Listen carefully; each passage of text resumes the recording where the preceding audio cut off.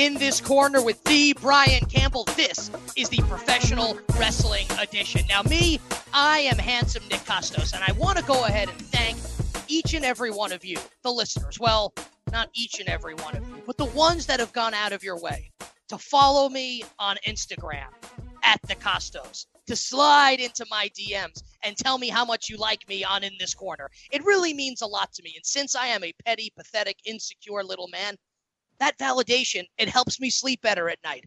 At the Kostos on Instagram, that's TheKostos. And might I add, I am looking mighty handsome today as I stare at myself on the old Skype camera. And as always, I am joined by my tag team partners. First, he is the man with the plan. He's the man that makes it all happen. Roman Reigns doesn't happen without this guy. Charlotte Flair on today's show does not happen with this guy. He is the bearded. He is the handsome. He is the man. He is the Silver King, Adam Silverstein. Hey now. And as always, I am joined by the man whose name is on the marquee. Come on. He is the icon. Let's go. He is the main event. Bring it. He is the showstopper. My man. He is the whole effing show. One time. He is the bod that runs the pod. Stay hyped. He is the mast that guides the cast. Here we go.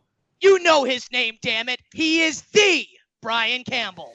Oh, yeah.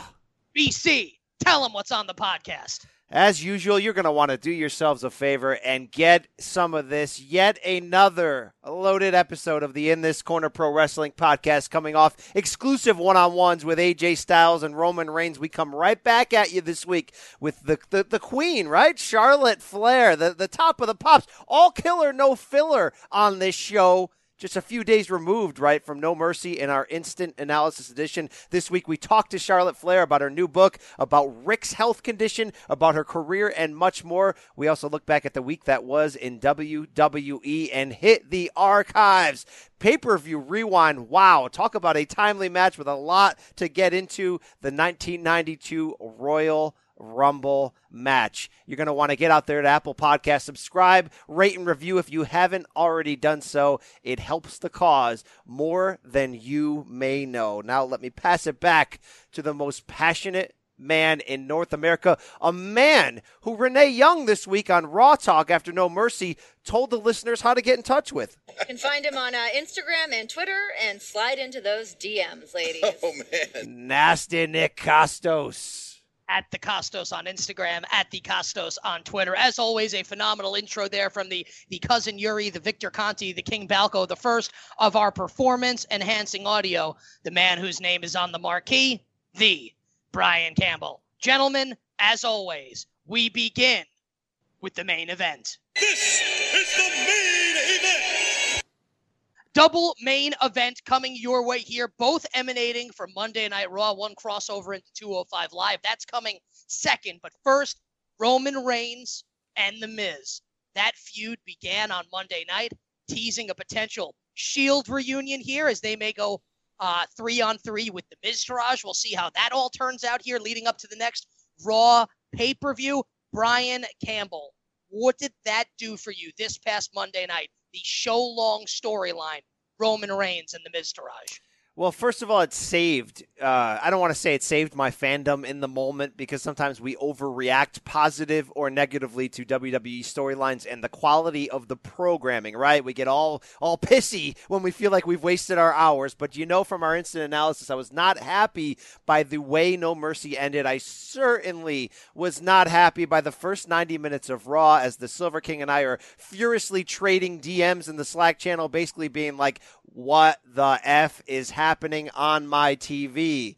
But, right, Reigns and The Miz really saved matters and really planted a seed for a program that can do a lot of fun things. The reason why I was tepid was it just felt like this whole Raw episode in general didn't feel like we were going in any good directions. It felt like they were writing in a lot of one-offs. They were sort of setting some bizarro world turns in the overall storyline, but I have to say, Reigns and Miz brought it back together. And say what you will about the idea of the Miz-Taraj being elevated to this level. The Miz makes it work, and he sure as heck made it work, Nick, at the end of that main event match, or not the main event, at the end of their match earlier in the show, when he beat down Roman Reigns, really dastardly with a chair, and when him, Bo Dallas, and Curtis Axel stood together and put the fists together to mock the Shield, you sealed the deal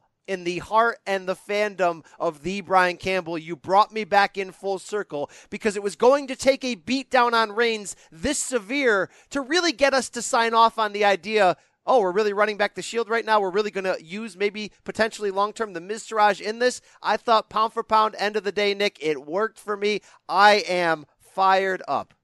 Oh, a couple things here. Number one, I'll get to the Miz in a second here, but I have to start with Roman Reigns. Dare I say it, guys? One day, 1 week, one show, one Raw into the post-Roman Reigns beating John Cena era, it was a different Roman Reigns on Monday night. Not just in the way that Roman Reigns carried himself, not just in the way that he was delivering lines on the microphone, but in the response that he received from the crowd. I feel like it worked. What WWE was trying to do on Sunday night at No Mercy with Reigns beating Cena, the old proverbial passing of the torch moment, which Cena actually verbally said on Talking Raw after the pay-per-view, I think that it worked. Roman Reigns got more cheers on Monday night than I have heard him get in quite some time. And not only did he get more cheers than I've heard in quite some time, but he got the dueling, let's go Roman, Roman sucks chance. Now remember what it had been. It had just been really boos for Roman Reigns, a smattering of cheers here and there from children or women, but this was the most cheers that he's gotten. And in the opening promo, Miz TV, Reigns was delivering face lines, right, to the heel, the dastardly heel Miz, in pretty effective fashion and getting a reaction for it. So for me, the biggest story coming out of this was I feel like one show in, the Roman Reigns experiment kind of worked. And I feel like the gravitas of him beating Cena and the way that they put that over on the show, showing what Cena said, showing the stills of the match with the commentary over it, was very effective to the audience. I think we may be in for a new and improved Roman Reigns, and I'm pretty excited to see that. It looks like, for me at least, one show in, jury's still out, Roman Reigns finally appears to be the guy that Vince McMahon wants him to be one show in to this new era with Roman Reigns. And in the escalation to what you're saying in terms of his improvement on the mic, Silver King, could you ask for a better foe to duel with him now than The Miz, right? Like if you're going to continue and try to make Roman Reigns into the guy in the mic that we think he should be, this is the right guy to put him in with. Yeah, absolutely. I think that's really what this is about more than anything else. And a Roman Reigns, The Miz program is something I'm here for. Like I want to see this. What I don't want to see is Curtis Axel and Bo Dallas along with the Shield in a wasted reunion.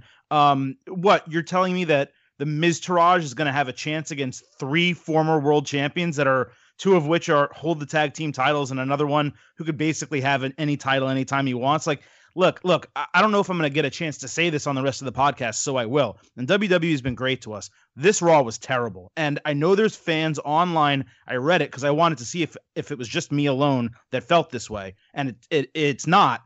But there's a lot of fans that liked Raw. And they liked not just the Miz Roman stuff, but they liked a lot of things that went down on the show. I don't see it. I was extremely disappointed at No Mercy, as I know you guys were as well. And I was really disappointed on Monday Night Raw. I wasn't really that disappointed in No Mercy, me personally. I thought it was okay. I mean, what? You gave the 2 main events like 3 stars or less, right? So but I wasn't disappointed in it. I thought it was okay. I mean, I don't think it lived up to WrestleMania, Billy. No, but the point is, Nick, it didn't live up to the expectation. So I don't think you can come out of there. This on Sunday night, it's your fault for thinking that was going to happen. It's their fault. You give us that shiny wrapping paper and you blow the horn, you're going to get me excited. Nick, there's a saying I have on my boxing podcast. The ITC regulars know this. If you tease the bag, you're going to get the mess. Don't tease the bag.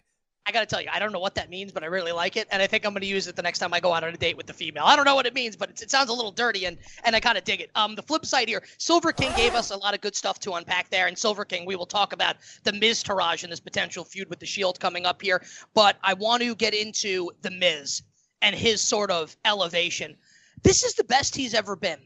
And, when he had that run with the championship, WrestleMania 27 main event against Cena was obviously a debacle, was a disaster. His work leading up to that match, though, was really great. Like, he was carrying Monday Night Raw as the champ. He had that awesome match with John Morrison, if you remember, former tag team partners on Monday Night Raw.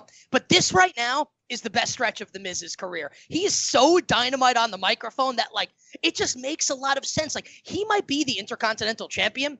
And and in the eyes of some fans, that might be, well, it's a downgrade for Roman Reigns, who just beat John Cena. Now he's with The Miz.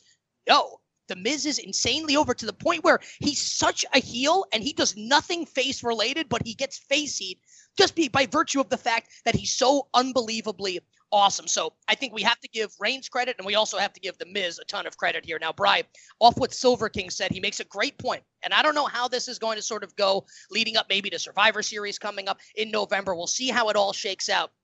I don't know if it's ultimately going to end up being Roman Reigns and the Shield with Ambrose and Rollins against the Miz Taraj.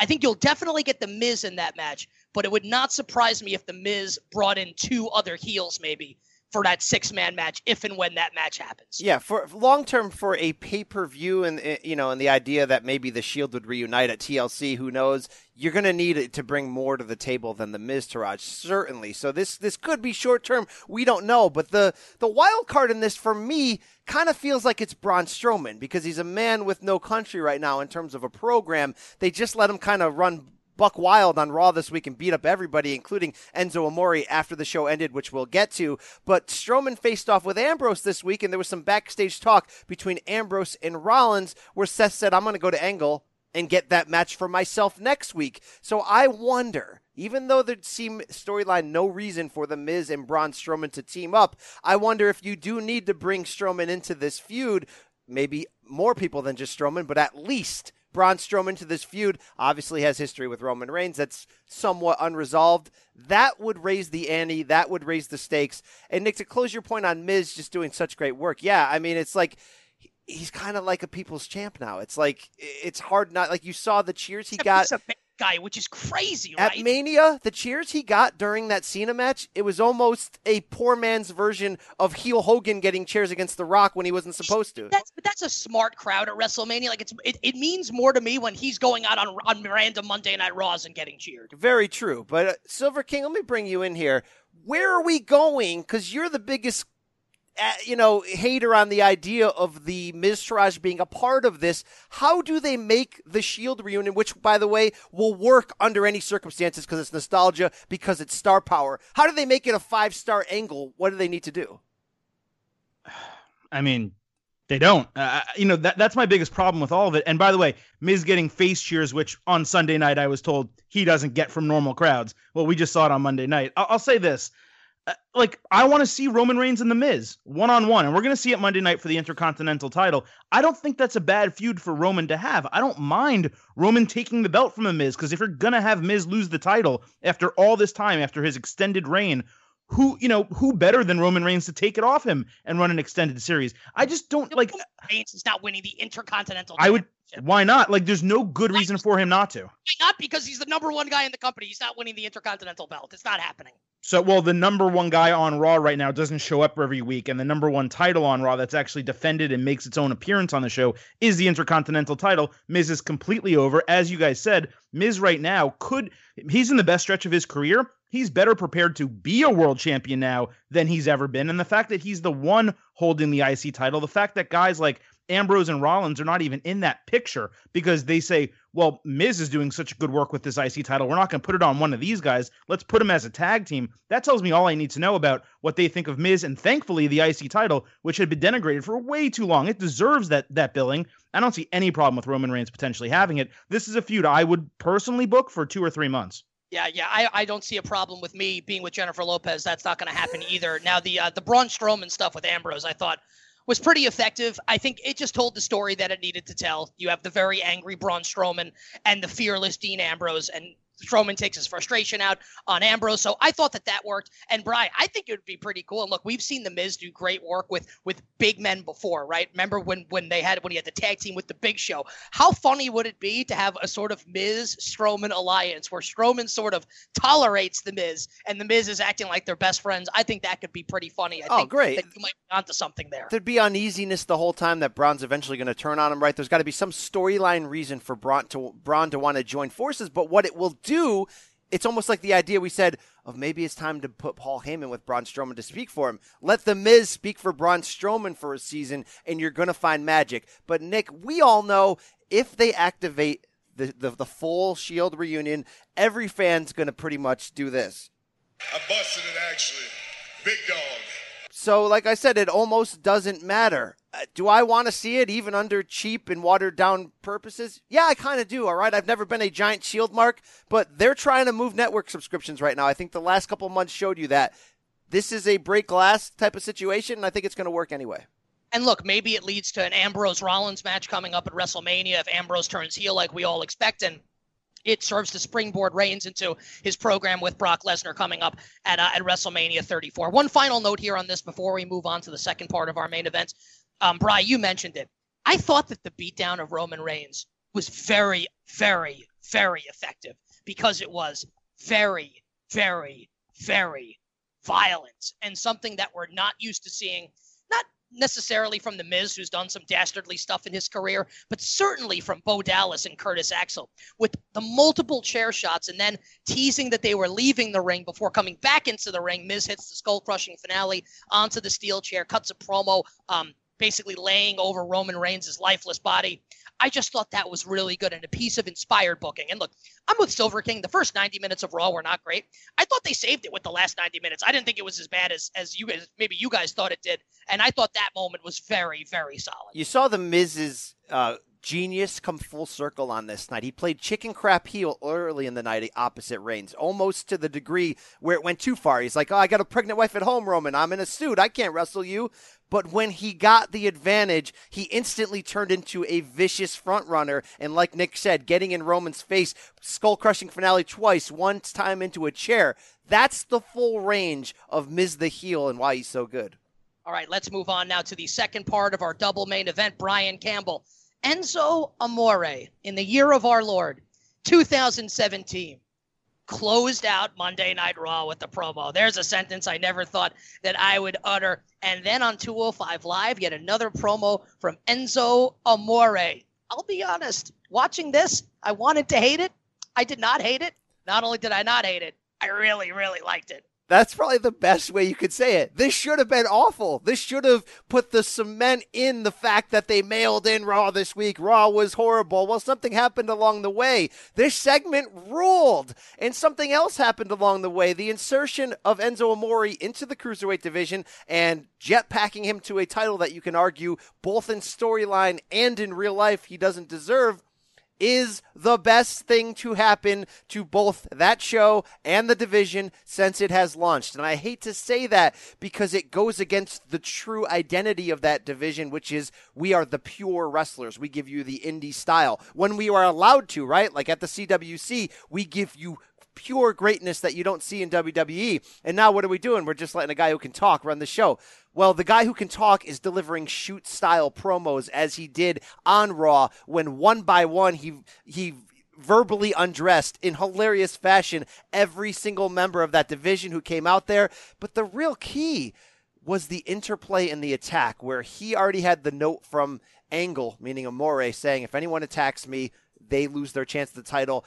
We saw Neville break through that moment and attack anyway. Nick, a lot of people online talking about double turn here. I don't know if I say that, but I'll give WWE credit. A lot of nuances because coming in, Enzo's the babyface who we all hated. Then we saw him deliver some really awesome lines. So then he's kind of a heel because he's talking bad. Well, then he gets beaten down after the show and by Neville. So now he's kind of a babyface again.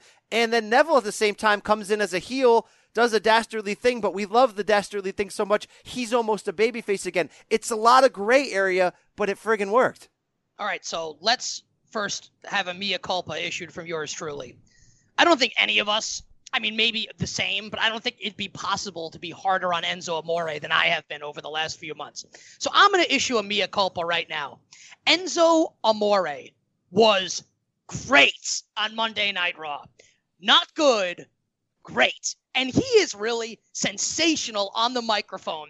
And now they have given him a platform that actually works, where he's playing this chicken crap heel who is open about the fact that he's a chicken crap heel and open about the fact that the only reason he's been given this opportunity is because he can talk and no one else can, and therefore he is the star of 205 Live. I loved the promo to close out Monday Night Raw. And Silver King, this is why I disagree with you on Raw. I love the Reigns stuff, and I love the main event. And this was a really solid 15 minutes to end Monday Night Raw, where Enzo absolutely crushed it and tore poor Rich Swann apart, and Cedric Alexander and Grand Metalik and the rest of the Joe Bears up there from 205 Live. Damn, that was good. And Neville, I thought that Neville was also really good on the microphone, guys, where Neville sort of had to step out of his comfort zone where he's been this heel, right? And sort of cut a face-ish promo, and they had the nice tease there when they were in the ring against each other when we didn't know if Neville was going to attack him or not, and now you built a storyline where Neville's going to have to try and get his title back. He's not going to get a shot against against Enzo. So I thought that this was really effective, and I just really liked the way that it worked, and I'm all in on Enzo Amore, the Cruiserweight champion at this point. There were two really good segments on Raw, and neither of them, when you first saw the people participating in the segments, you thought they would work. This was one of them. We're going to talk about another one later in the show. But yeah, you have been down on Enzo, and I'm glad to hear all that from you. I was never that down on him. I just thought the booking of him was very poor, and maybe some of that was from locker room stuff, and maybe some of that is WWE just not really knowing what to do with a guy like him who they've never really put over clean, and they still aren't putting over clean. He's winning matches, but he's winning them in a dastardly way. Listen, Enzo deserves this Cruiserweight title way more than Jinder Mahal deserves the WWE title, and he's already done a better job with the Cruiserweight title than Jinder Mahal has done with the WWE title. The thing about Raw that kind of annoyed me, and it does factor into this, is they're booking now around Monday Night Football. They had the main event at halftime, and they had what would normally have been a mid-show, really strong promo segment at the end of the show. And it wasn't bad because it did give some shine to the Cruiserweight division and 205 line. Like you said, Nick, they do need to sell WWE Network subscriptions. So that's all well and good. But man, it just showed in many ways how weak that division is. Enzo came in and he's immediately the biggest star. What he said is 100% accurate. There is no one else there that can talk. And by the way, Brian's man, Cedric Alexander, he took some hard body blows, having absolutely no personality. And if you want to know why he never got that match and that program against Neville, well, Enzo said it. That seems to be true. Well, I want to just commend the Silver King here because that's the best statement he made. They're booking around Monday Night Football where for the last 4 weeks they went head-to-head. And I know Monday Night Football wasn't running all 4 of those weeks, but they went head-to-head with Monday Night Football. This is a retreat and a little bit of a submission that I do not enjoy. I think because the Cowboys were playing. No, and you get it. Look, you get it, right? The same thing can't let that. Against the presidential debates. It's the same thing. You get it. But don't do that. That's submission. Go bring your best stuff. Go head to head. Well, look, No, but don't because you lose. But why would you do that? It's like marching into a battle where you know you're going to die. Why? You lose if you do that. You are not going to go head to head with Monday Night Football when the Dallas Cowboys are playing and beat them. Did Eric Bischoff lose? Did Eric Bischoff lose going head to head with Monday Night Raw? Monday Night Raw and the NFL are two entirely different things. I mean, come on. It's not apples to apples. Yeah, but WWE, this also isn't 1997. We're talking now where people, if Monday Night Raw is on, and I assume, Nick, this is what you do sometimes, you watch Monday Night Football and you tape Monday Night Raw and then you watch Monday Night Raw. So if you're watching a taped edition of Monday Night Raw on your DVR, you're seeing a show that's been changed around and edited and maybe not as much has been put forward for a live show. So WWE, they need to realize a lot of their viewers aren't going to be watching live on Monday nights during NFL season. So book your damn show normally. Book it exactly as you normally would. Don't worry about the live crowd. Put on an awesome show. And the viewers, the people that watch your product are going to love it because you're putting out the best product you can. What about Ray? Like that's an insane. Like you guys, do you guys understand the television business? Like that is not. You don't do a show for a DVR audience. You do it. It's like Bill O'Reilly. We'll do it live. It's for live. Okay, well, let me say that. Then that abuts your point. That kind of makes your point false. Then do it live. Challenge Monday Night Football. Don't work around them. If you do that, you lose. If that happens, you lose. Why do you want? Like it's like them saying, "Let's go in and let's get our brains beaten in and put our best stuff out there when people aren't going to be watching." What are you kidding? Guys? You know how you don't lose? You put your best stuff out there and you slowly bring them back in. From football? So what? So wait, so WWE wins the halftime quarter hour and that saves their 3-hour show on Monday nights going up against football? I would guess if they book that show normally, their rating isn't any different than it is if they put that Roman match directly at halftime on Monday Night Football. So they win 1 quarter hour over a 3-hour show. I mean, come on. You can't put your best stuff out there during the 4th quarter of a Dallas Cowboys Monday night game. I will just say this, though. This is the television business, guys. This is how ratings work. Okay, but Raw debuted in 1993, right? Monday Night Football has been going on the whole stretch of Raw. This is not new. Don't submit now, right? Either take it off Monday night or bring your best stuff. I just want to wrap up this Enzo thing. So after the match, I'm not sure if everybody saw it. It was a WWE.com exclusive. Strowman came in and destroyed Enzo, power slammed him after Neville had beaten him up. The whole division then comes in and picks the bones, almost to gratuitous level. They're just doing finishing moves in a circle, almost like like some kind of weird orgy. It was just weird. I knew that was. Yeah, you knew that was coming. But the thing is, Enzo bounced back on Tuesday night. I don't know if everybody here watches 205 Live. Enzo's making you need to now because he came out and did an incredible promo with holding a crutch, ripped everybody in the division again, then showed the footage of what happened after Raw. Everyone's yelling at him, "You deserve it," meaning you deserve the beatdown he got. He definitely turns that around. You're like, you're right, I do deserve this title. And the way he's handling the crowd is perfect. They did a backstage segment. He agreed to help Arya Daivari. It led to a main event of Neville versus Daivari. And here's where this whole feud took another step forward positively, Nick. At the end of the main event, Enzo snaps, enters the ring, forces the disqualification, and beats Neville down with a crutch in violent fashion and talks trash in his face like they were on the street. It felt real, Nick. To me, it took this feud to a whole new level. It's fantastic, and really and it just shows that it was the right move to put the strap on Enzo. Whether you agree or disagree, whether you think he can work or not, it doesn't make a difference. The bottom line, we just opened talking about 205 Live in the main event of In This Corner for the first time ever, and the reason is because of Enzo Amore. And with that, guys, we move on to Hero or Zero with our corrupt judge, Comrade Silver King, Brian Campbell, H.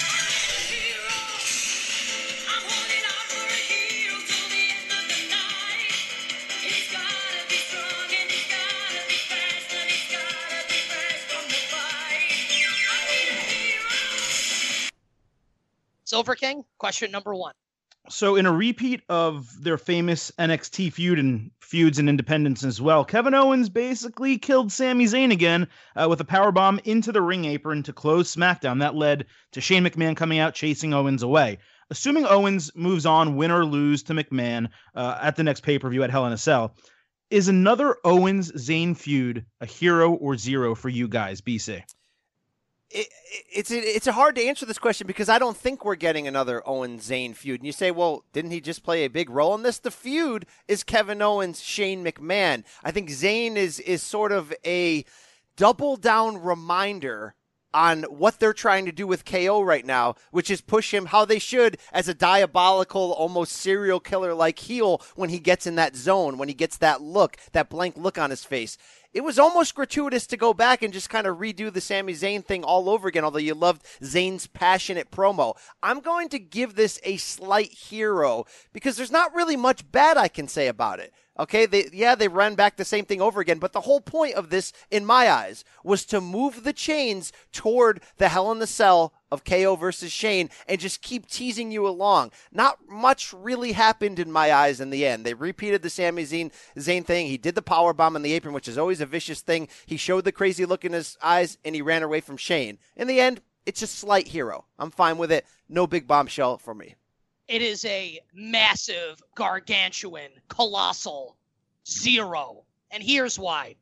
They've been running the same exact storyline with these two. How about last week on Pay-Per-View Rewind? We saw the same exact thing that happened at the end of SmackDown on Pay-Per-View Rewind because they have nothing new with Kevin Owens and Sami Zayn. Here's a thought. If you're going to have two guys embroiled in this storyline, which has taken place over the course of years and looks likely to continue until the end of time or one of us dies, whichever comes first, at some point, shouldn't Sami Zayn get his comeuppance on Kevin Owens, or is he just going to get his ass kicked every single time by KO? It loses its effect after a while when one guy gets his brains beaten in constantly. I mean, seriously, has Sami Zayn ever once gotten a one-up over Kevin Owens on any platform or any show that's actually mattered? It has never happened. You knew what was going to happen. You knew that KO was going to beat him up. And what happened at the end? Sami Zayn is left looking like an afterthought. He's being carried away by the officials, the referees, and whatever, waiting for Shane McMahon to make the save. Shane McMahon, who's not an active wrestler. So you sacrifice Sam. It's not even about Sami Zayn. I like Sami Zayn. I could do without him. He can't talk, which kills him for me. But he's a great worker, and you waste him in this regard.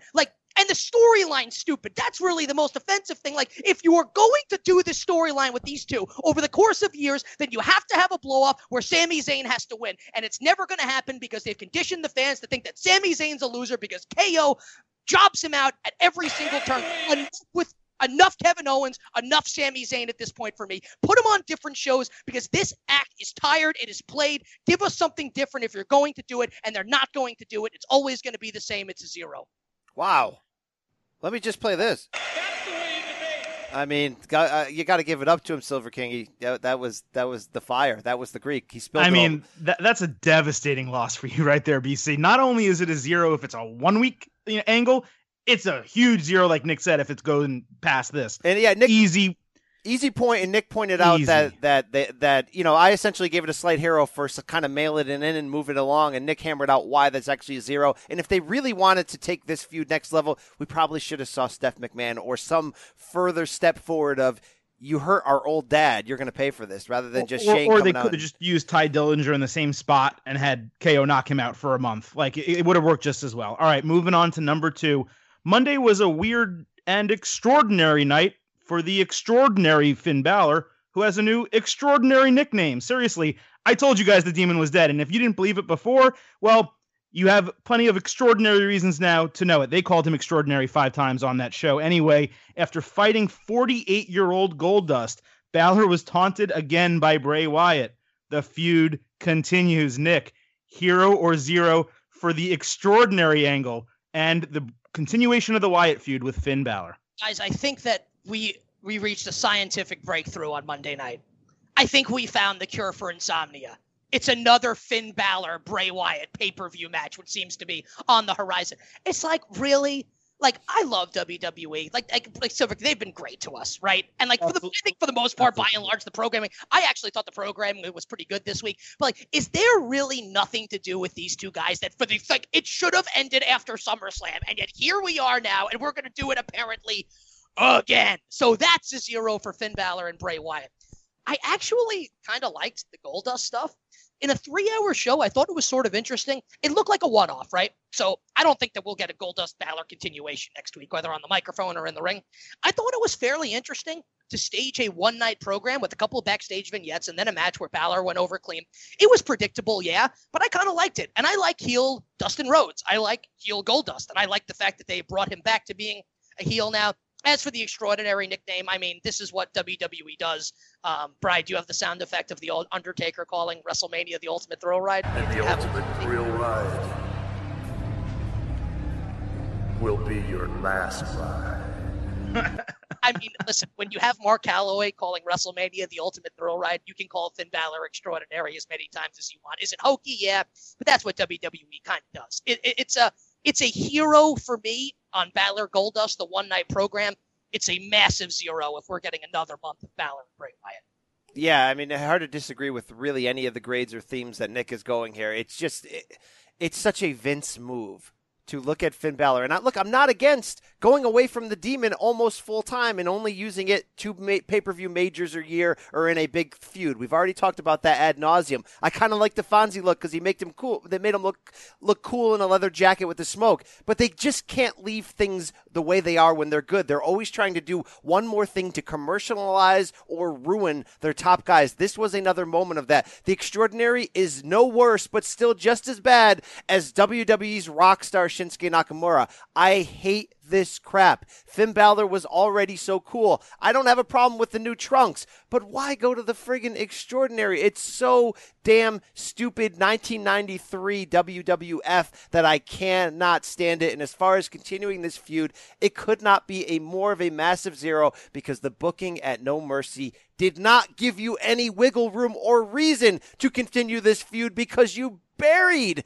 Bray Wyatt again. You told the world that he would lose to a guy who's not activating something, the Demon, that makes him stronger. You have once again destroyed a top-level guy in Bray Wyatt. Now we're supposed to believe that he's going to bring back the kids singing "You Have the Whole World in Your Hands." What are we going to see? Piles of blood show up on Finn again and the lights will go off and there'll be kids inside the cage singing to John Cena? Stop the madness.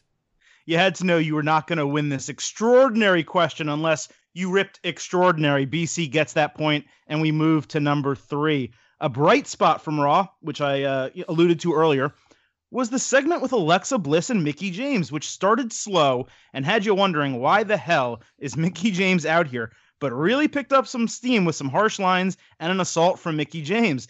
BC, hero or zero on this budding feud that we didn't want, but maybe we did need? Look, we're all grown men here, right? I busted it.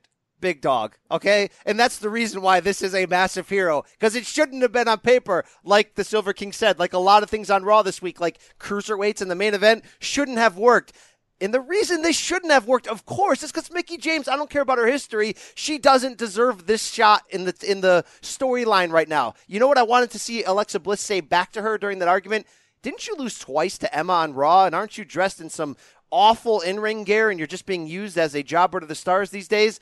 But they somehow made you forget about that. And it worked because, like I said, we're all guys here, 2 hot chicks trading some pretty smart back and forth trash talk, even talking about training bras and going the whole "you're an old lady" gimmick. It just worked because it was real. It was shoot style and they had real chemistry in there. It's a very large surprise hero. And Mickie James, who at times I think they don't use well enough, other times I think she's past her prime, she showed you, give her something to work with, she'll bring it. Couple things to unpack here. Number one, I think that we have forgotten, yours truly, number 1 on the list, just how good a performer Mickie James is. Like, she was fantastic on the microphone on Monday night. Like, she'll go into the Hall of Fame one day, and, like, this is the reason why. Like, she's been a great performer her entire career, so that needs to be said. I think we had all collectively, no fault of our own, she'd been gone for a while and then treated like a Jobert, as BC said, had kind of forgotten about the talent that Mickie James possesses. So it was good to see her out there doing what she did. Also worth noting, it's the best she's looked in quite some time. She looked great. Alexa looked great. Big dog style. That was very good. And also effective about this, Alexa's been sort of the very vile heel, right? That will not pull punches and say really nasty stuff about her opponents.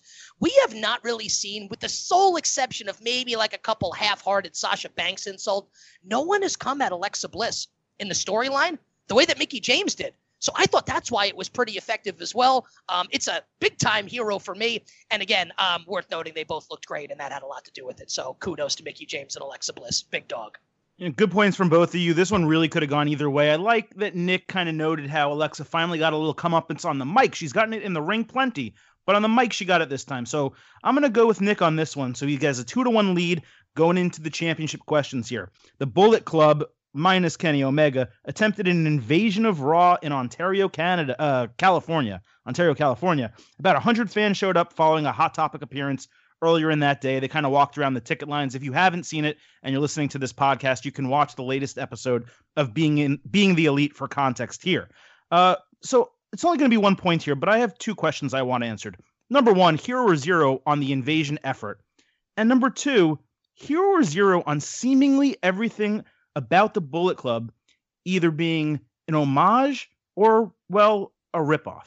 Okay, first off, is the Bullet Club really the Bullet Club without Kenny Omega? I'm not so sure it is, but yeah, we can call it the Bullet Club even if the leader's not there and the best person in the Bullet Club, which is Mr. Omega. First off, it gets a hero for the effort. Why? Because it's funny. And why? Because that's what the Bullet Club does with Cody and Marty Scurll and Hangman Page and the beautiful Brandy and the Young Bucks. So I thought it was pretty funny. I watched it. I really liked it. And as for the Bullet Club being a ripoff, like that's the gimmick.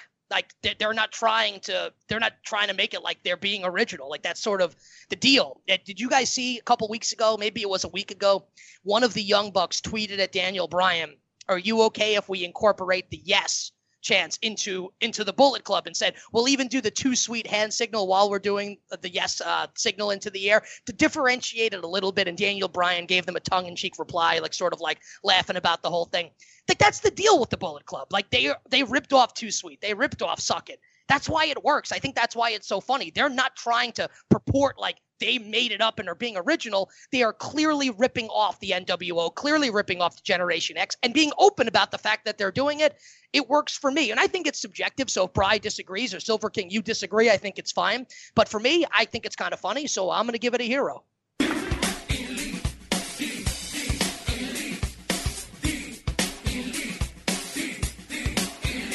That song works so well, and their show works so well, because yes, there's a lot of homage, there's a lot of ripoff, there's a lot of fun tributes going on, but it's so original. It's so unique. It's so fresh. It's so what's happening now, right? We're using what's happening then to promote that we're doing something new about what's happening now. Do you know what this felt like in the end? Unfortunately, a massive zero, because it was too deep in the nostalgia pool, and because how do you not have Kenny Omega as the front of this? Because you didn't. Because you chose the wrong time to do this. It really came out as, at best, cute, and at worst, a waste of time that downgraded the cool factor of the Bullet Club brand. And I know that might sound too harsh, but watching this video, I didn't enjoy any of it. I really didn't. I didn't pop for one moment of it. It felt like a desperate plea for attention.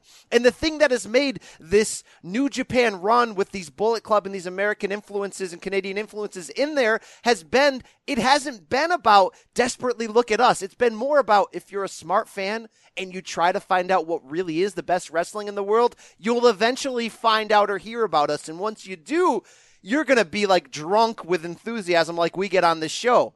This moment felt like what they don't normally do, which is, hey, everybody, look at us right here. Nothing was accomplished. They cracked a few jokes. You had a small pile of fans outside, screaming for when Cody did the Independence Day speech at the end. Like, again, it's cute.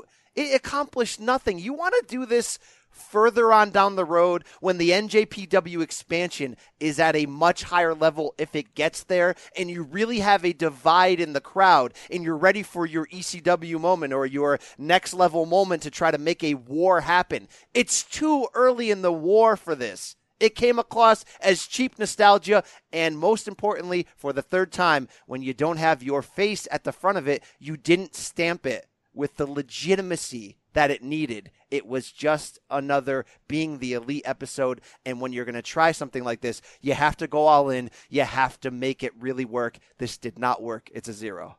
Hold on. Before Silver King judges the point, I want to add two things here. Number one, you can't have Kenny Omega as part of this, because if you do, it becomes the biggest story. Like, Kenny Omega could not be a part of this, whether he's healthy or not, because if Omega's there, then it's the lead story of everything everywhere. And I don't think that's what they were trying to accomplish. Also, there is no war. Like, the war would be 1 million soldiers against 20 soldiers. Like, it'd be like the reverse Game of Thrones. Well, there's a critical war. There's a critical war. No, but there is no war. This is not like WCW against WWF back in the late 90s. Like, there's no war. WWE wins by a landslide. Like, it's never, New Japan will never beat WWE. So, like, I don't think it's ever going to come to that tipping point where, like, they do an invasion. Like, I think that was part of the tongue-in-cheek of this. Like, it's never going to get to that point. They were mocking it. So I just wanted to add that before Silver King came in. I think with Omega, it wouldn't have worked with Omega, because with Omega, it would have felt more serious. And I think the whole point of this was to have it be a joke. I like that comeback from you, Nick, but I do think this was an example of the Bullet Club feeling its backs up against the wall a little bit. WWE is coming at them for a little infringement. Cody doesn't have the rights to use his last name because the company owns it. They're actually angry at WWE, and I totally agree with BC here. It was a plea for attention. It was a look at me moment. And that, as much as the Bullet Club does want attention, it did seem a little bit too desperate. So it is a 0, and BC gets judging. He just wanted someone to them, even though Brian's wrong and you're both wrong and devastatingly wrong too. But go ahead. It's all right, Nick. It's all right. You can't handle the truth. Ain't the truth. It's a lie. But go ahead. BC gets the point, and we are tied 2-2 heading into number 5. Staying with the topic of, Ring of Honor and New Japan, Kenny Omega will defend the IWGP United States Championship in the United States for the first time at Ring of Honor Global Wars in Chicago on October 15th against Yoshihashi. Guys, there's a lot to unpack here. There's a lot of storyline elements as well. What do you think of this title defense? What do you think of Yoshihashi being his first opponent? BC, hero or 0? I got to give this a slight 0, and I hate doing that. But if we're really honest with ourselves here, and we watched the G1, and we did, and we really invested a lot of time, there's an A and a B pool, right? There's a lot of wrestlers that give you a lot of different things. I really thought Yoshihashi performed the worst of everyone in both groups. He was the guy who was most willing to fast forward the matches. So to put the full context here, Kenny Omega just came back from knee surgery. Just 18 days after knee surgery, he headlined Sunday's pay-per-view NJPW Destruction in Kobe, Japan. The main event made his first defense of that US NJPW or IWGP title against Juice Robinson. Now, Juice had pulled the upset in the G1 August 5th. Kenny went for the one-winged angel. Juice rolled him up. It was a great story. It was actually the biggest upset in G1 history when you take the differential in points at that moment. They run it back. Everybody get out there that has the subscription and watch this match. Just short of 33 minutes, basically a 5-star classic. Kenny and Juice emptied the tank. There are some incredible spots, like Kenny picking up Juice on the ring apron and suplexing him to the floor. I mean, there's just one spot after another.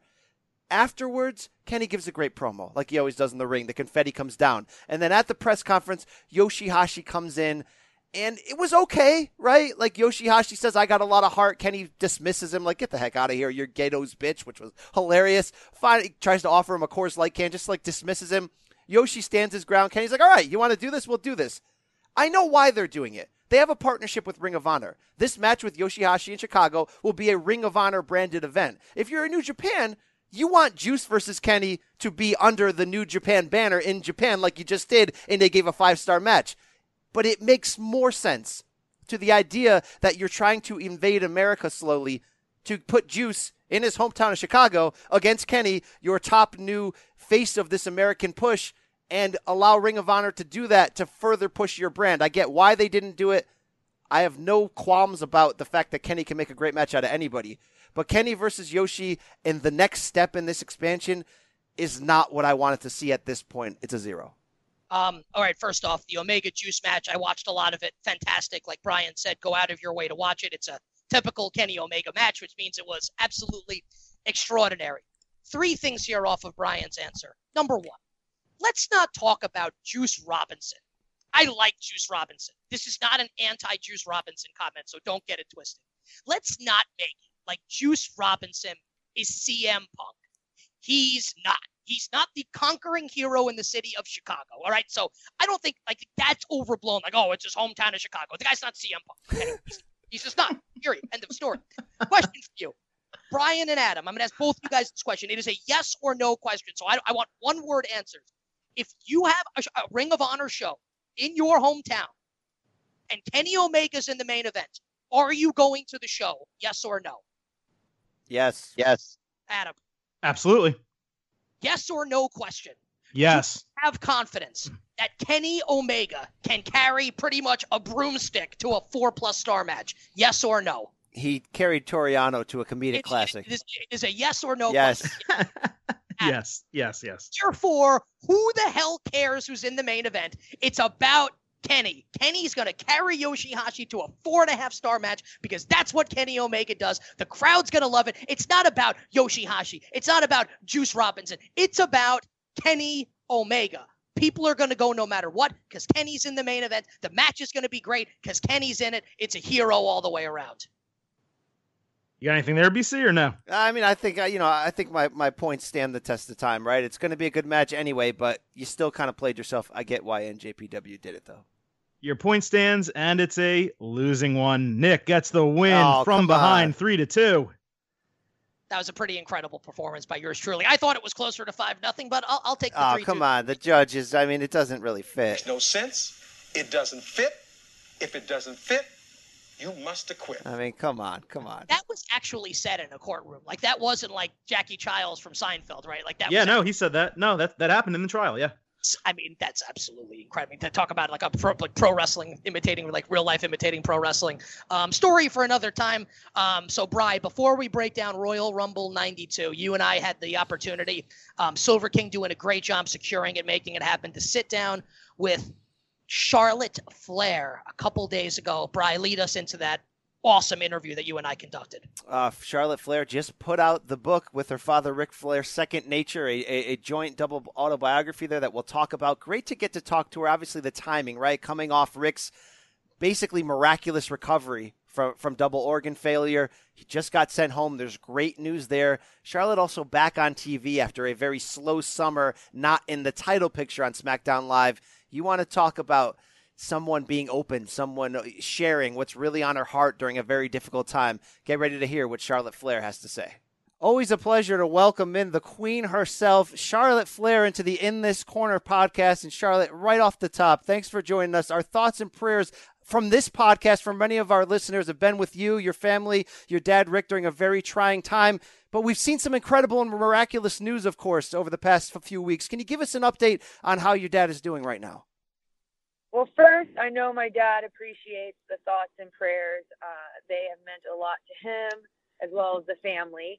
He actually went home on Friday. Nice. So, obviously, there couldn't be better news than that. And I'm hoping he'll make Starrcade for me versus Maddie in October. So he's doing great. Thanks for asking.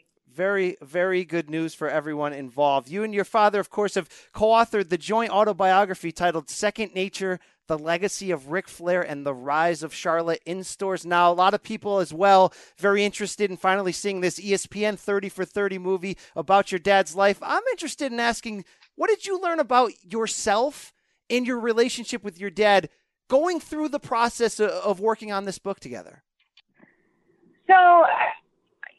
So in 2007, when my dad retired, I really couldn't understand why he was having such a hard time. And I was so frustrated. There were a lot of arguments, and I was extremely hard on him because I looked at him and said, Dad, no one had a better career than you. You've had this amazing life.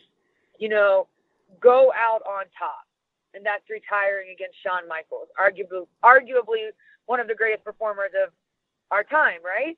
So I couldn't grasp why. And then, you know, fast forward to where I am today and then working on the book for 2 years and being a part of the WWE, I just wish I could go back in time and have acted differently and been more supportive and been a support system for my dad, because now I can't imagine not ever doing this. And nothing is like the rush of a crowd or walking through gorilla in your entrance. I mean, there's nothing like performing in front of the WWE audience. And my dad did that his 40 years of his life. So now I understand why he had such a hard time, and you never want to let it go.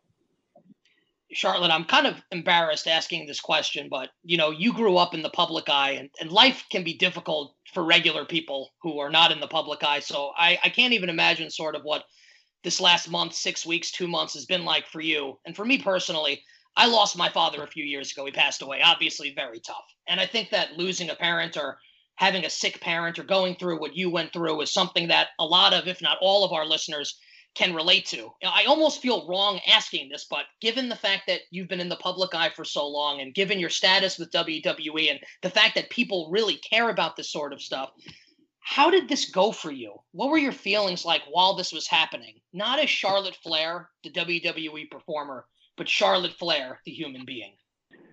I think in the beginning, I was really frustrated because not only was my dad sick, I just wanted to protect him. Whether it was the media glorifying what, hospitalized him and, to begin with, or whether it was judging his lifestyle or anything that was negative. It was hard for me because I couldn't protect him. And that's, it's like anyone can say something ill about their family member, but no one else can. I just was very sensitive to, whether people were worried or weren't worried. I just wanted not only my dad to get better, but I didn't like the rumor mill going around about why he was sick. And that was hard for me. But also, I know the 30 for 30 is coming out, and there are just so many positive and exciting things that I know my dad has been so proud of. And one is,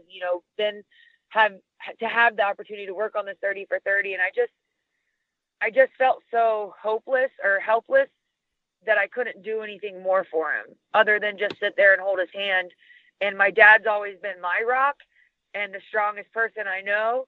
I mean, he has never once in my entire life said he didn't feel well or was hurting. So to see him in this state was very different for me. Like, I've never seen my dad fragile, and that was hard. For you, Charlotte, in those moments, and I think you can kind of tell that it's like a jumble of emotions for you, whether it's anger, whether it's sadness. Was this sort of the toughest stretch that you've had to deal with in quite some time here? And again, like, I know it was very tough for your entire family. I'm curious, as it was for you, the way it was for me, the way it was for my sister, obviously a different scenario, but I can't imagine that this was easy for you to deal with here with all the emotions that must have been running through your body and through your head. So this is a very complicated answer, but nothing will be harder than losing my brother. Solely because, one, he was my other half, but to see the hurt in my mom and dad and my siblings, and I feel like my dad, having to slow down due to being sick. This was like the first time since my brother passing that it was kind of a regrouping for the entire family. And I don't know if my dad's ever, dealt with losing his son. I don't know how you lose a child and ever deal with it or move on. But this was also, eye-opening for my dad to realize he has to take care of himself too, because I need him around. And there's other, like, his fiance needs him, his other two kids, my sister Megan and my brother David, like, we all need him. So it was just a bunch of different things. But in the end, I think, my dad and the family are going to come out stronger from all of this. And it has, opened my dad's eyes to it's okay not to be the man at all times. Well, you said you still need him. We still need him in the wrestling community, selfishly, as fans, as journalists, as all of the above. Charlotte, we've all been through difficult times, like we mentioned. When it's been tough for me in personal times, I throw myself into work, and your profession is already an outlet for so many regular people to step away from their daily life. So how, I guess, good did it feel, or how important was it when you finally returned back to the road recently and made your first appearance again on SmackDown to sort of just throw yourself back into what you love? Okay, so with my dad being sick, that was the longest I'd ever taken off from the company since I started. When my brother Reed passed away, I was only gone for a week and came right back. So I was off TV for a couple weeks, and when I came back, just to lace up my boots and walk, do my entrance, like, I needed that. Like, work is my happy place, and where I feel good and performing is what makes me feel alive. So to be back that Tuesday night and become the number one contender, to know I'm facing Natty at Hell in a Cell, was everything that I needed, not only for me, but I know that's what my dad would want as well. We know that's what you wanted, Charlotte, but I think it's what we wanted as fans as well, because look, listen, the women's division is very good, but when you're there, it adds a certain gravitas. Like, the rent gets raised a little bit when Charlotte Flair is involved. So obviously it was great for you to go out there on SmackDown Live last Tuesday and, like you said, win the number one contenders match, go on to face Natalya at Hell in a Cell for the SmackDown Women's Championship. But did you get the sense that the fans kind of felt the same way that you did, the same way that I did watching at home, that Brian did watching at home, that damn, it's great to have Charlotte Flair back? Because quite frankly, the women's division, it's better when you're there. Oh, well, thank you so much. I didn't really think of those little, feelings. It was more, so I'm on a new brand and I'm very competitive and I want SmackDown to be better than Raw. And I knew not only was I back, but it was more, okay, well, we're having a 4-way. We're the main event.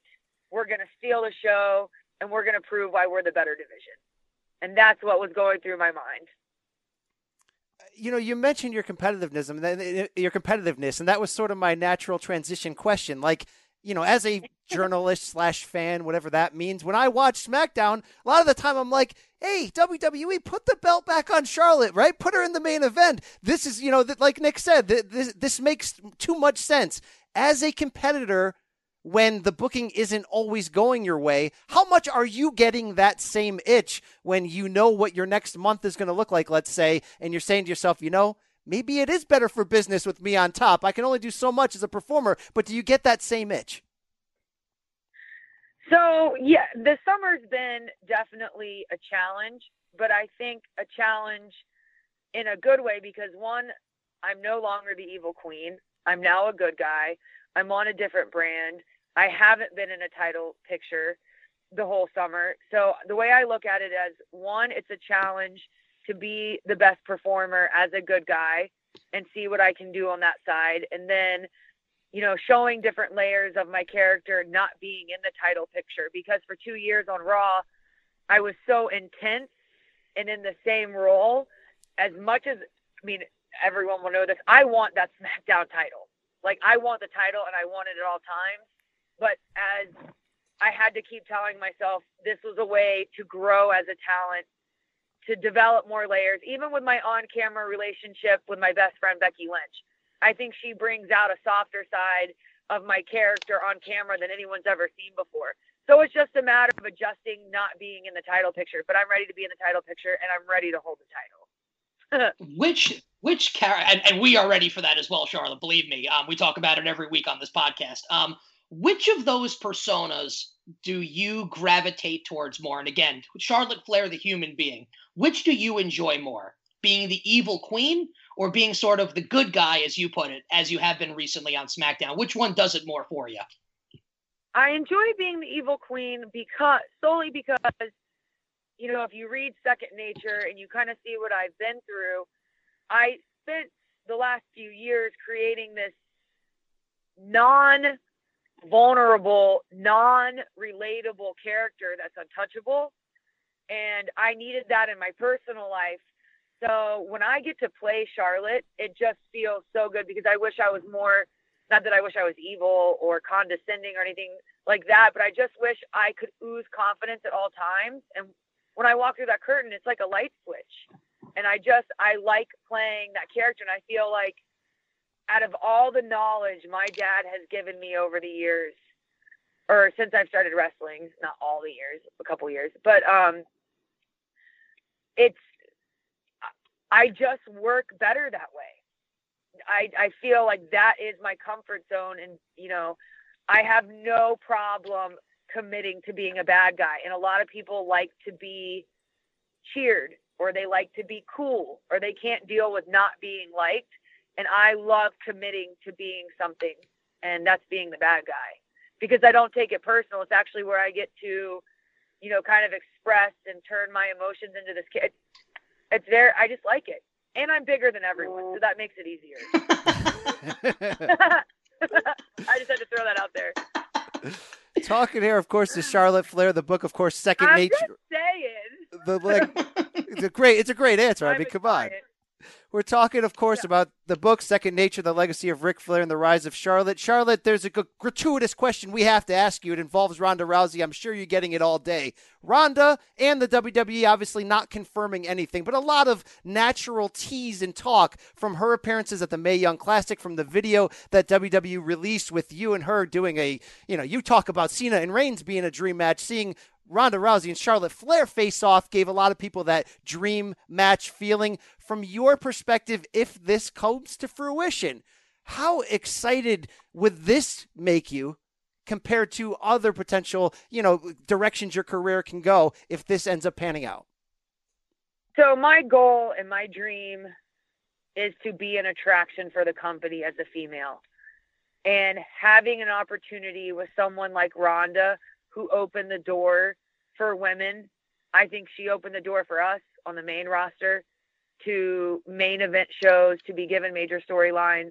But I think it would not only show that I could be an attraction for the company, but it also show how far my talent, surpasses just, working other WWE superstars, that I could take another star outside and we can build this enormous match around our personas, and nothing would mean more than to have that opportunity with someone of Ronda's caliber. Well, let's ask point blank, Charlotte. I've had the pleasure of interviewing you for a couple years now. You've always said your true goal in wrestling, main event WrestleMania, right? Break that record, cross that barrier, become the first, be the first women's match to do that. Is Ronda Rousey the type of opponent that could get you to that point? Yes, she is. Yes. I mean, she, look at UFC. Look what she did for UFC. And I think if the story is told right and it's built, and this was something that WWE and Ronda agreed to, I think for sure it could be a main event at WrestleMania. Listen, I go to WrestleMania every year. Go ahead. But saying that, though, I also think the Four Horsewomen could be a main event. For a Fatal 4-Way could also be a main event. Me versus Bayley versus Sasha versus Becky. I think that could also be a main event. Well, we go to WrestleMania every year, but that would definitely jazz it up a little bit for us if that were to happen. That would be absolutely sensational, Charlotte. I want to circle back to the answer that you gave, sort of, on how you like being the evil queen, right, and like that character. I actually got goosebumps while you were giving that answer, right? Because I always like to draw the human elements out, right? Because at the end of the day, you are known worldwide and you have a certain level of celebrity, but you're a human being that has human problems like the rest of us, right? The moment that you had when you first realized, I can use this character, the evil queen, as an outlet to sort of maybe escape. And I'm not trying to put words in your mouth and saying that's what you were trying to do. This was my interpretation. To maybe try and escape some of the problems that you might have been having or the negative feelings that you might have been having. When was that moment when it first really clicked for you that, wow, like this character and this persona, I really like it because it allows me to be someone different when I'm out there in front of the crowd? I can tell you exactly. It was TLC versus Paige. I was pretty close to home, and I was the baby face, and the building booed me out of the arena. And I went to the hotel that night, and I was crying, and I couldn't stop. And I was like, why do the fans not like me? Even in NXT, when I dropped the title and there was all this buzz that I wasn't pretty enough to be on the main roster, that I wasn't diva material, and all these things started adding up, plus I hadn't dealt with what I had been through with my 2 marriages. And when I got to the hotel that night, I said, it's time to put on my big girl pants. And everything that I want to be in a woman, you need to put into your character. And it's okay that people don't understand that you're Ric Flair's daughter and you didn't choose this path. It chose you. And from that moment on, I said, be what you wish you were every time you walk through that curtain. And it doesn't matter whether people are hating you or loving you. You're getting a reaction, and that's what you're here to do. So it was after that pay-per-view. Charlotte, when I hear you speak, people probably ask you, what do you take from your dad in the ring? How are you guys alike? I hear the toughness in your voice that I hear in your dad's voice. What do you sort of feel like has been passed down to you as a performer from father to daughter? There's a quote that my dad has said, and he goes, real men don't cry about it. And I've always, yes, I get tired. Yes, I get sore. Yes, some days I just need to slow down or, deal with what's going on at home. But in a lot of ways, what my dad has instilled in me is, to be the hardest worker, and he wanted to be the best, and I want to be the best, and I will go, relentlessly till I am. That's what your dad gave to you. On the flip side, though, and I know sort of that this can be complicated, right? Because when a parent gets sick, I know that children, myself, my sister, friends of mine, etc., always feel like, is there something that I could have done? Is there something extra that I could have done for my father, for my mother, etc.? And I'm sure that you have those feelings, but I'm sure that you also know deep down that you have made an impact and you have done stuff to help your dad out. If you could pick one thing out. What could I have done for my dad? No. Not what could you have done for your dad. What do you think that you have done for your dad? On the flip side, you just said what he's done for you. What have you done for him? I don't know if me and my dad have acted. I don't think we've really touched on this because, we talk about Reed, but not a lot. Me wrestling, I think, ultimately saved my dad's career, and not only saved my life, but definitely put a whole nother chapter that no one saw coming, because it could have been rock bottom after my brother passed away. And then that's when I decided that, I showed back up at FCW, which is now NXT, a week later, because Dusty Rhodes said, "We want you back. We need you back." And from that day on, I just, decided that I was going to make it in this industry. And I think because I worked so hard there, that gave my dad, more reason to be active in the wrestling community. And I think that helped him a lot with his later on career in life after just the ring. Charlotte, I'm finished with my questions. I just want to tell you, just person to person, how much I respect you and how difficult I think all this must be, not just as a human being, but a human being who's very much in the public eye. I think you've handled it with a lot of grace, and you've given us outstanding answers. And we don't just enjoy you as a performer, but a lot of respect for you, the human being, as well. And I really appreciate it. Appreciate your candor. Oh, thank you so much, sir. Thanks for having me on. We'll see you again on Sunday, October 8th, of course, at WWE Hell in a Cell in Detroit when you challenge SmackDown Live Women's Champion Natalya. And, of course, that book, everybody out there listening, get your hands on it. Second Nature, The Legacy of Ric Flair and the Rise of Charlotte. And, Charlotte, you said you'd hope to see a reunion of that Four Horsemen match one day. We do a pay-per-view rewind on this show. We were just talking about NXT R Revolution 2014, the first time we saw that match, and I'm getting fired up thinking about how that can look a second time. So you got us fired up here and ready. Me too. Great match, right? Nobody talks about it. Great match. Come on. It was fantastic. Great stuff. Charlotte, best of luck in the future. Thanks again for your time. It's been great talking to you. Thanks, guys. Bye. That was different than any interview that, Bri, you and I have ever conducted with any professional wrestler, male or female. I was really, and you kind of heard it in my voice and in the questions I was asking and what I said to her at the end, blown away. And look, we love Charlotte Flair, the performer, Bri. I was sort of blown away by Charlotte Flair, the human being. And life's hard, man. Like when you're not in the public eye. And she's been in the public eye literally her entire life. To handle it with grace and comport herself in the manner that she has, I just think is very worthy of everyone's respect.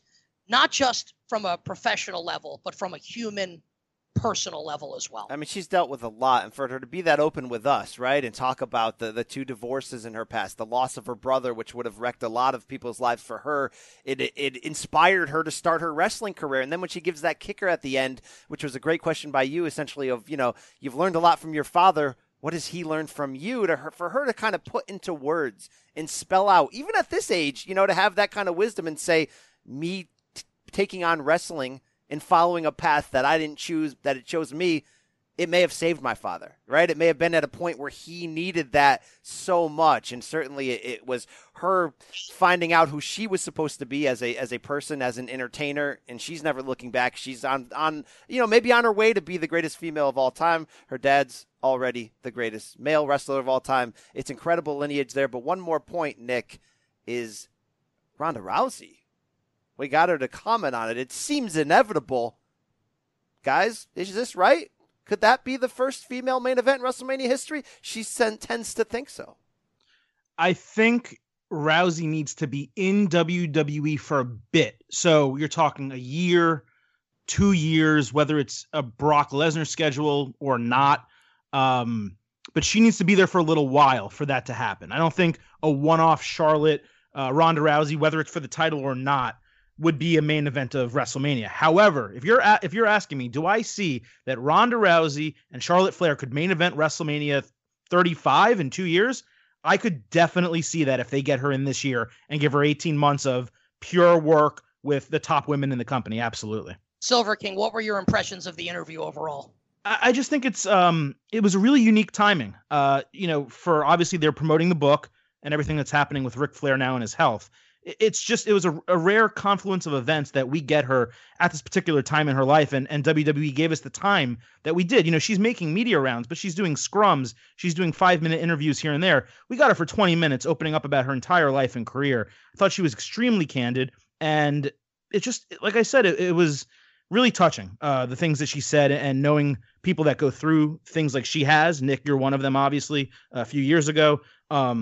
It was just great, and I thought you guys did a fantastic job with it. So thanks for Charlotte for being on, and thanks for WWE for making her available to us. And again, if you don't feel empathy for the young woman in this spot, I mean, check your pulse. You might not be a human being. This is the human condition at its finest. We all go through tough times in life. We can all empathize with people that have, whether they are in the public eye or not. So awesome stuff from Charlotte Flair and Brian. Awesome stuff from her father, the Nature Boy, Ric Flair, and Bobby the Brain Heenan in this week's edition of Pay-Per-View Rewind.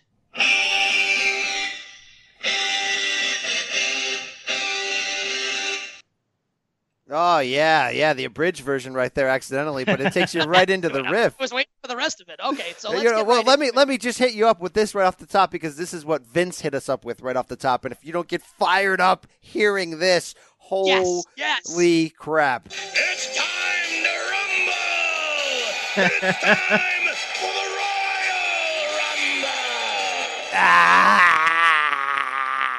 Shocked that Vince never lost his voice, because I actually do a pretty good Vince McMahon impersonation, in all seriousness.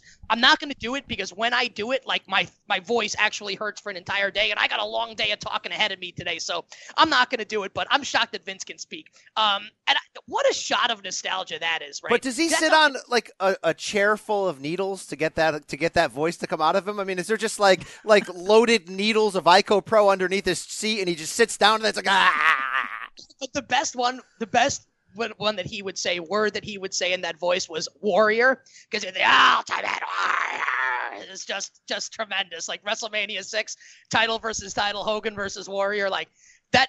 I mean, like watching stuff like this, like really like brings a smile to my face. And I'm literally watching this match last night. I've seen it 100 times, and I'm thinking as I'm watching it, oh my God, I love this stuff. I love this stuff so freaking much, and I've loved it my entire life. And this was just like, it's like your childhood, like in 1 hour-long match. Like, it was fantastic. So I chose it, guys. You know why? Because unfortunately, Bobby the Brain Heenan passed away last week. Rest in peace to the Brain, the greatest of all time. So I thought that this was a good forum for us to celebrate Bobby Heenan and to celebrate what is, in my opinion, no doubt the greatest Royal Rumble of all time. So I will give my takes on the match last. I will let you guys go first. The man whose name is on the marquee, Brian Campbell, leads us off. Certainly, this has been called the greatest Rumble of all time. It makes a lot of sense when you look at not just the star power, not just the timing of when old school versus new school meets together, the timing of Flair in that short window he was in WWF. So you have Hogan, Flair, Prime Sid, Undertaker, Shawn Michaels. You have everyone from multiple kind of generations, Roddy Piper, coming together at one time. That's great.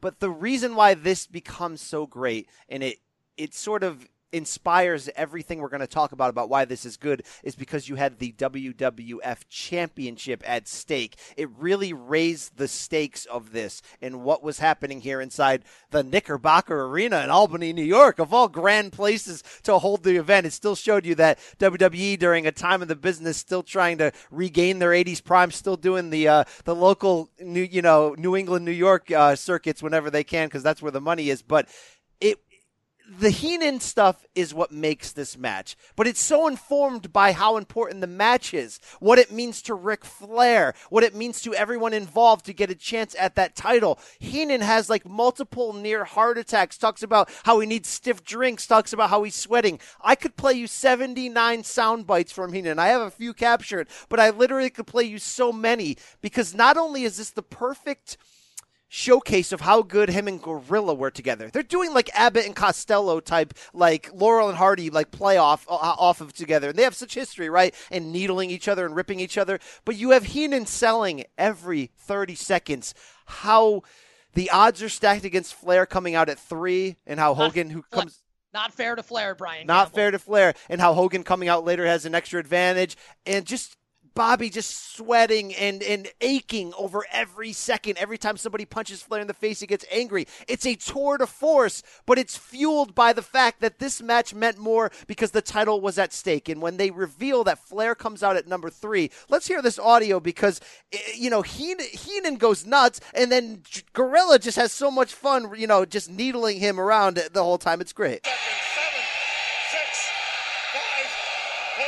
Listen to this tremendous crowd counting down here.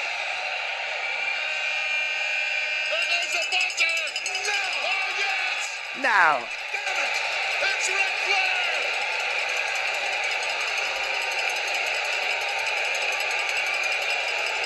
Oh, you can kiss it goodbye, Brain. Never before in the history of the Royal Rumble has anyone who has drawn numbers 1 through 5 been there at the end. Watch your language. Sit down before you have a heart attack. That clinched it. Thanks everybody for waiting through that. That clinched it. That sit down before you have a heart attack. It's like Gorilla was like so perfectly in character. Like, you a-hole. You were talking so much like Flair's going to win this. Now he has no chance. So just sit down and compose yourself, basically.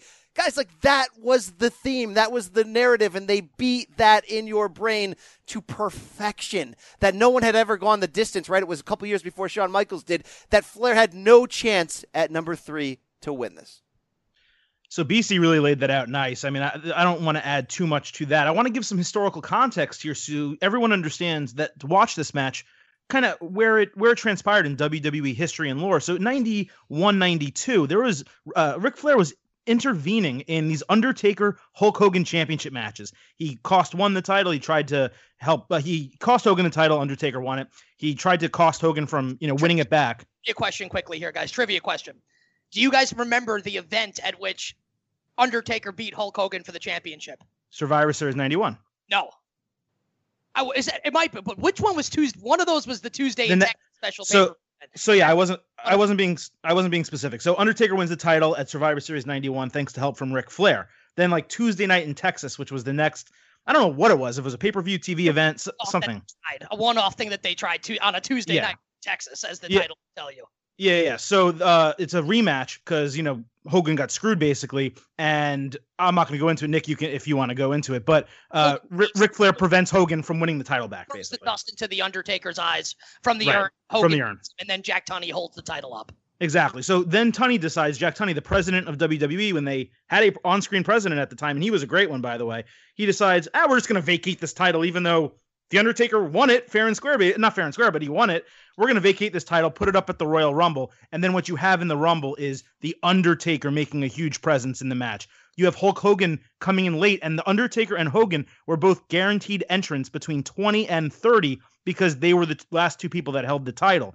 Then you have Ric Flair, the heel, starting at 3, an impossible task, and going through and ultimately winning it, of course. There's a couple things I want to make points on from this match before Nick gives all his stuff. We saw Flair and the Heartbreak Kid Shawn Michaels in the ring together, going head-to-head, and I bet you that if you said to Ric Flair, hey, this kid in 20 years is going to retire you at WrestleMania, he would call you a liar, and he wouldn't believe it. Flair said in his first book, he didn't know he was going to win the Rumble, which means winning the title, until the day of the show. I thought that was interesting. The British Bulldog, he's obviously in so many Royal Rumbles. He seems like he has the record for most time in a Royal Rumble without winning. Like, if you compiled it for the 10 or 20 or however many Royal Rumbles he was in, He's always there for like 20 guys, like 30 minutes, and never ever wins.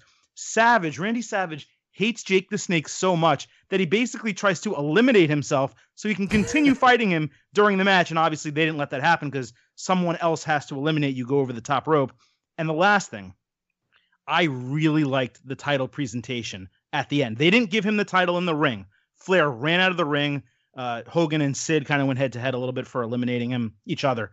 And then in the back, Jack Tunney presented Ric Flair with the title. And Ric Flair delivered an incredible promo. It's fantastic. Nick, what a great choice of a pay-per-view rewind. All right, so thank you very much.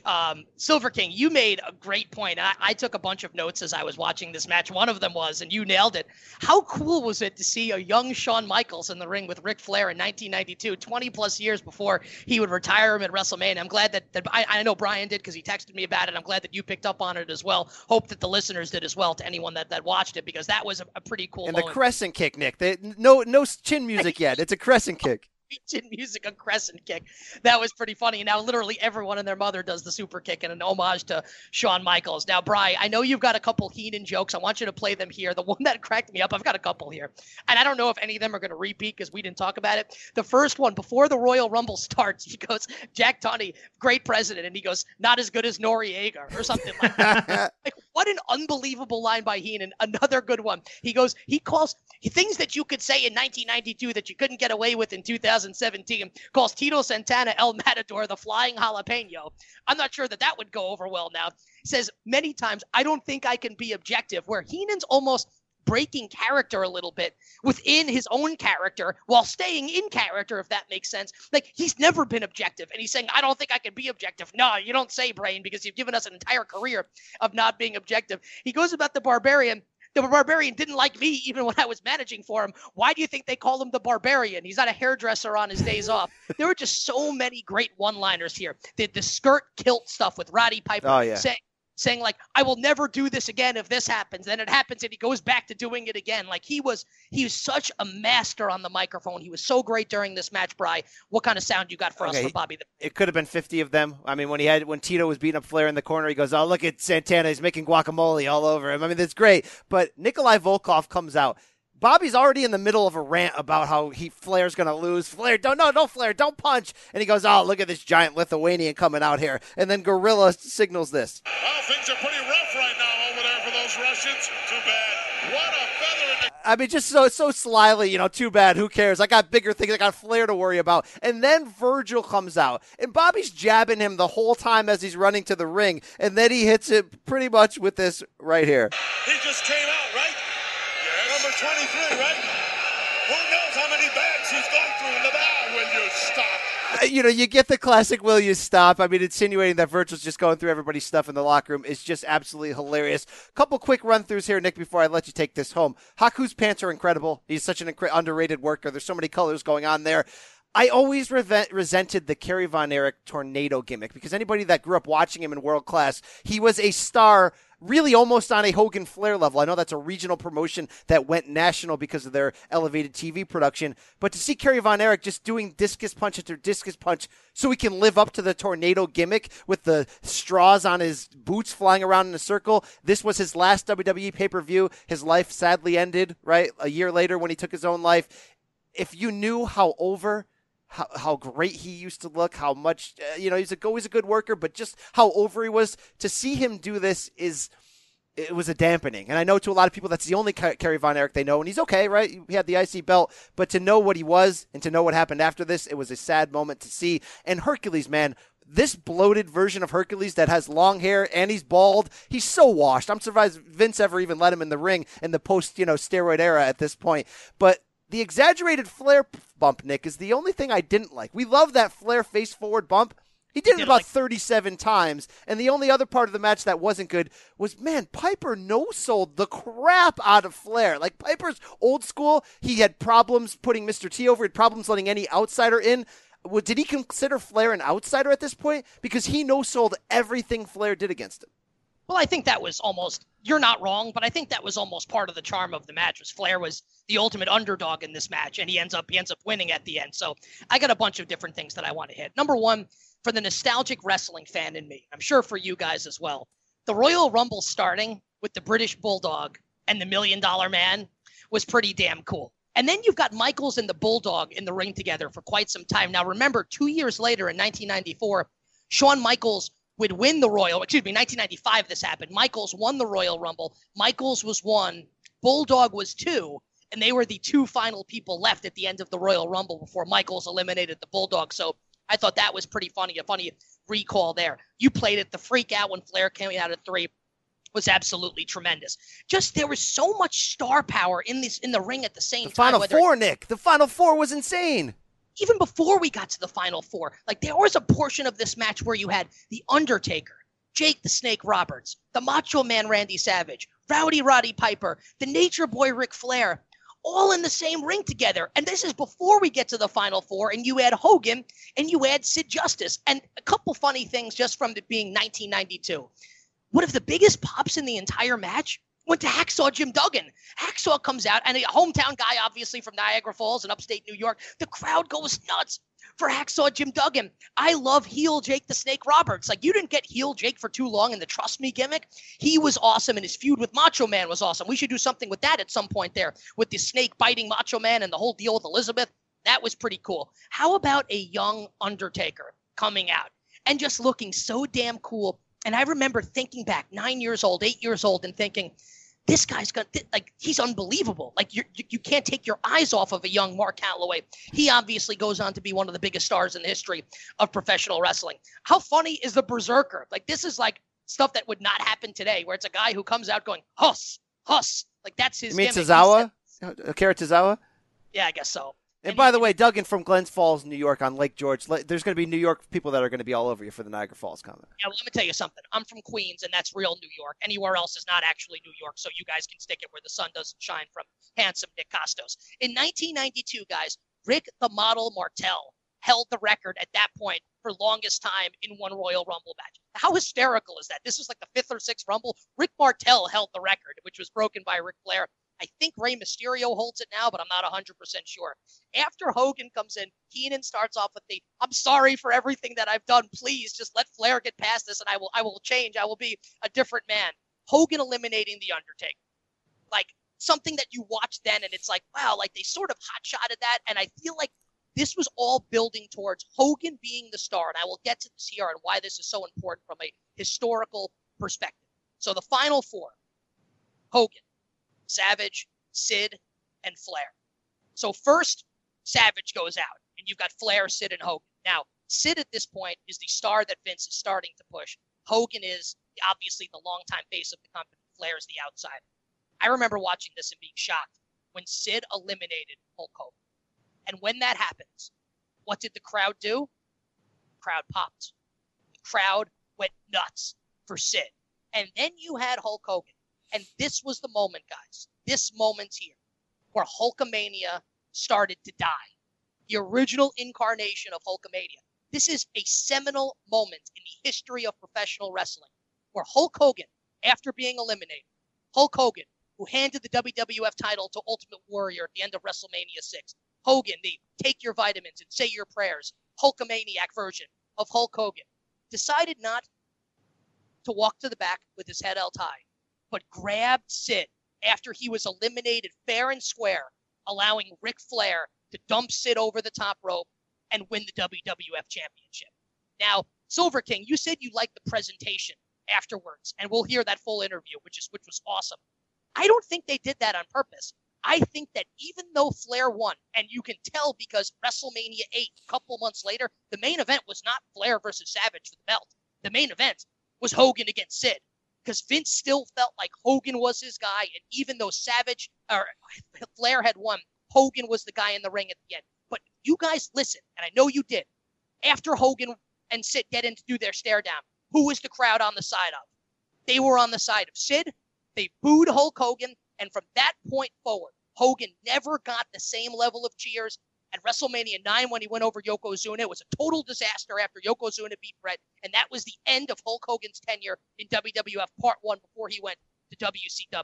So that was a major moment, the crowd chanting, Sid, Sid, Sid, Sid. And still Vince stubbornly tried to push Hulk Hogan like he was the biggest star in the company, when in fact he should have pushed Ric Flair as the biggest star in the company. A major opportunity lost. And Brian, that brings us to the epic post-match promo. Right before I hit that, there was a moment where Flair and Hogan had a couple mini face-offs in there, and I popped big because they ruined that season that they had to do Hogan and Flair at a WrestleMania or at a major main event. Because if you grew up in the 80s, you debated every single day with your friends when you got your magazines and you saw the rankings, what would happen if Hogan and Flair fought. And I know they did a house show tour as soon as Flair got to WWE, and you read back the Meltzer stories, it was that it didn't sell what Vince wanted to, so he didn't go forward with that. Looking back, it's still a massive fail that we never saw that. This may have been the high water moment of that brief WWE window for Flair when they could have done it, seeing prime Hogan, prime Flair, right? A little past their prime against each other. It was a big moment. But Flair wins, and then you have this epic end to it, which you'll hear Sid say something hilarious at the start of it. Right now, we understand we've got it going on. Let's go to me, Gene. I'll kill you.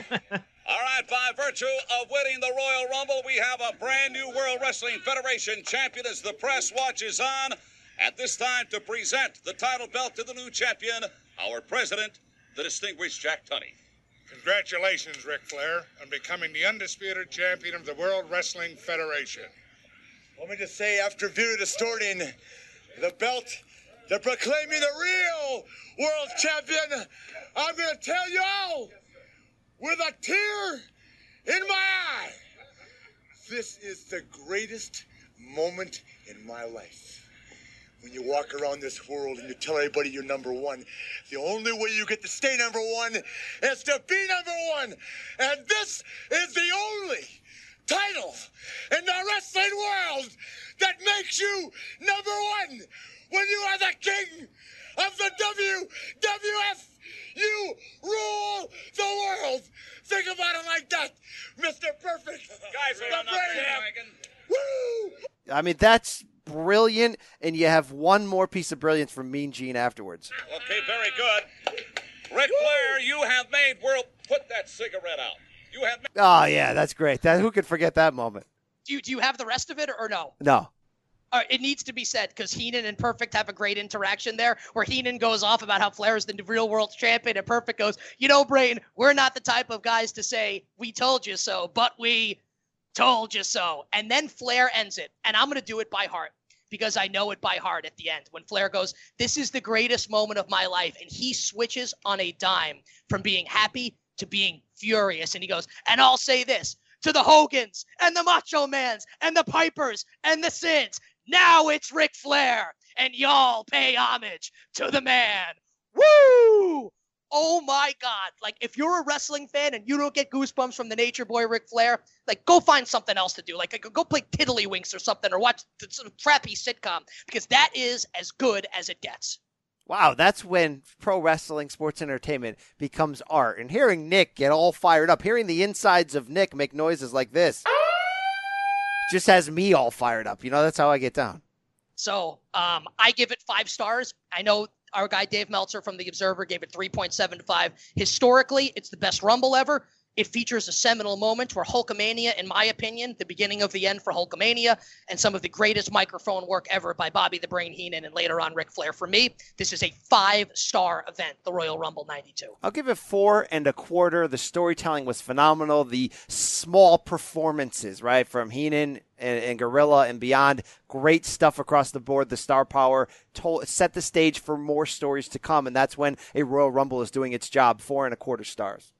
It just depends how you're judging it. If you're going to judge it as a Royal Rumble, it's a 5-star Royal Rumble. Let's not even split hairs on that. But as a pure wrestling match, I mean, it's different. It doesn't live up to that. So it's a 4-star match overall. But man, I mean, I could watch that once a year easily. I think I have watched it at least once a year since 1992. So Silver King, you are next up. You will make the choice for next week's pay-per-view rewind. Take it away. So, guys, we have Hell in a Cell coming up, not this Sunday, but next Sunday on the WWE Network. And I love Hell in a Cell matches. So what we're going to do is we are going to watch the first ever Hell in a Cell at In Your House Bad, that's with 2 Ds, Bad Blood 1997, Shawn Michaels against The Undertaker. This was a Hell in a Cell match to determine the number 1 contender for the WWF World Heavyweight Championship. And I'm not going to go into too many details about the match and the card and everything because I really want us to all watch it together. But let me say this. You can fast forward the entire card heading into this match because it is laughable. There have been 37 Hell in a Cell matches, guys, and this one has an argument for number one of all time. I'm going to be curious to see where you rate it after you watch it again this week. Oh, wait. So hold on real quick. Silver King, can I give a little, you want to give no historical background here, or can I give a little historical background here? I mean, you can give a little bit, just I don't want to give anything away, The ending is great. I'll just say that. The match is outstanding. I'll say that. And also, I think this does need to be said because this isn't spoiling anything. Sure. This obviously it kind of spoils the winner. Can I give away the winner? Do we care or no? No, don't give away the winner. No, there's probably a lot of fans that have just started watching in the 2000s, maybe even 2010. And if they haven't seen this match, they need to see it blind going in my opinion. And it leads into one of the most staggering moments in the history of professional wrestling, Brian. So Silver King, this is a 5-star pick by you. Excellent.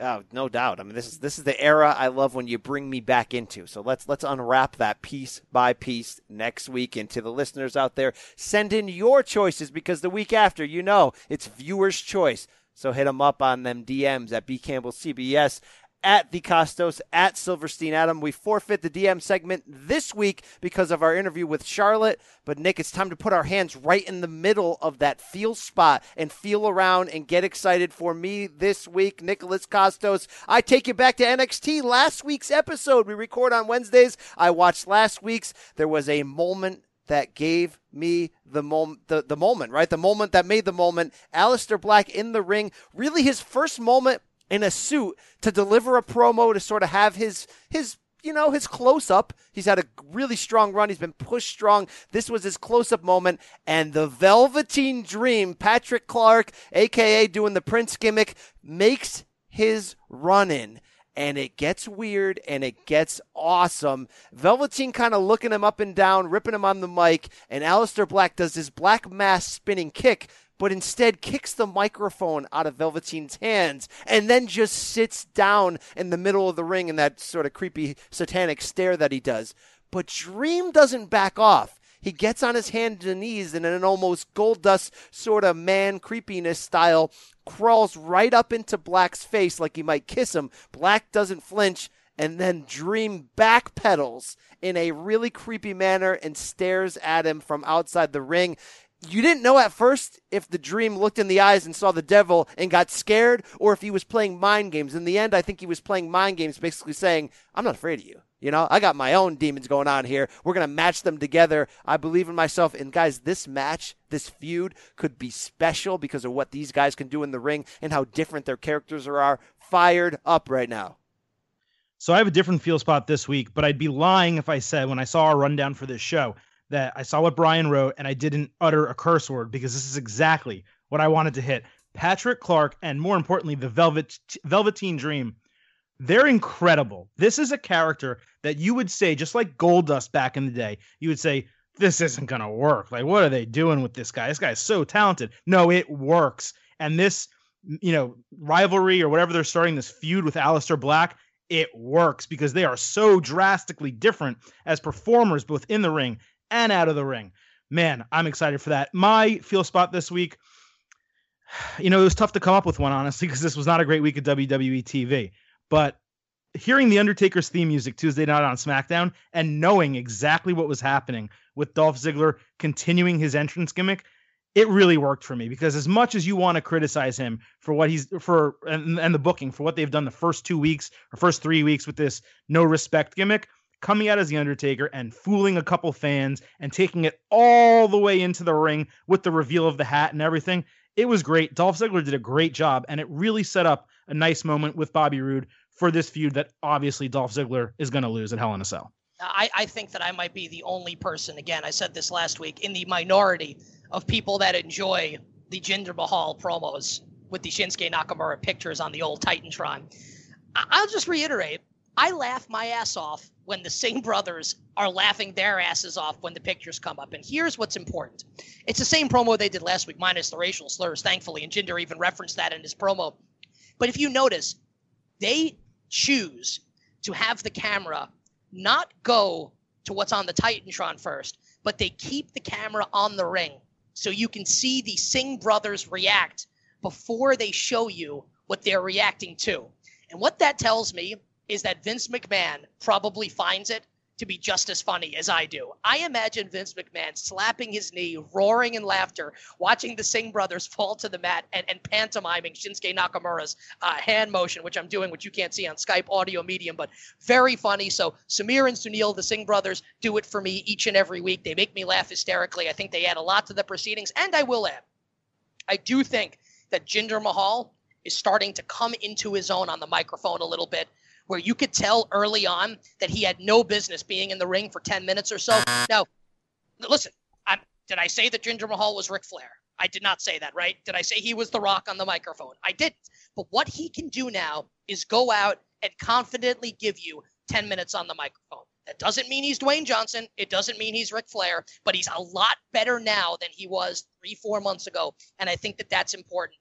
To say the Singh brothers and Jinder Mahal, that promo hit me in the old deal spot this week. And that does it for this week's edition of In This Corner, the professional wrestling edition. So for the Silver King, Adam Silverstein, I am handsome Nick Kostos, Brian Campbell, 2 words to end things. And we out.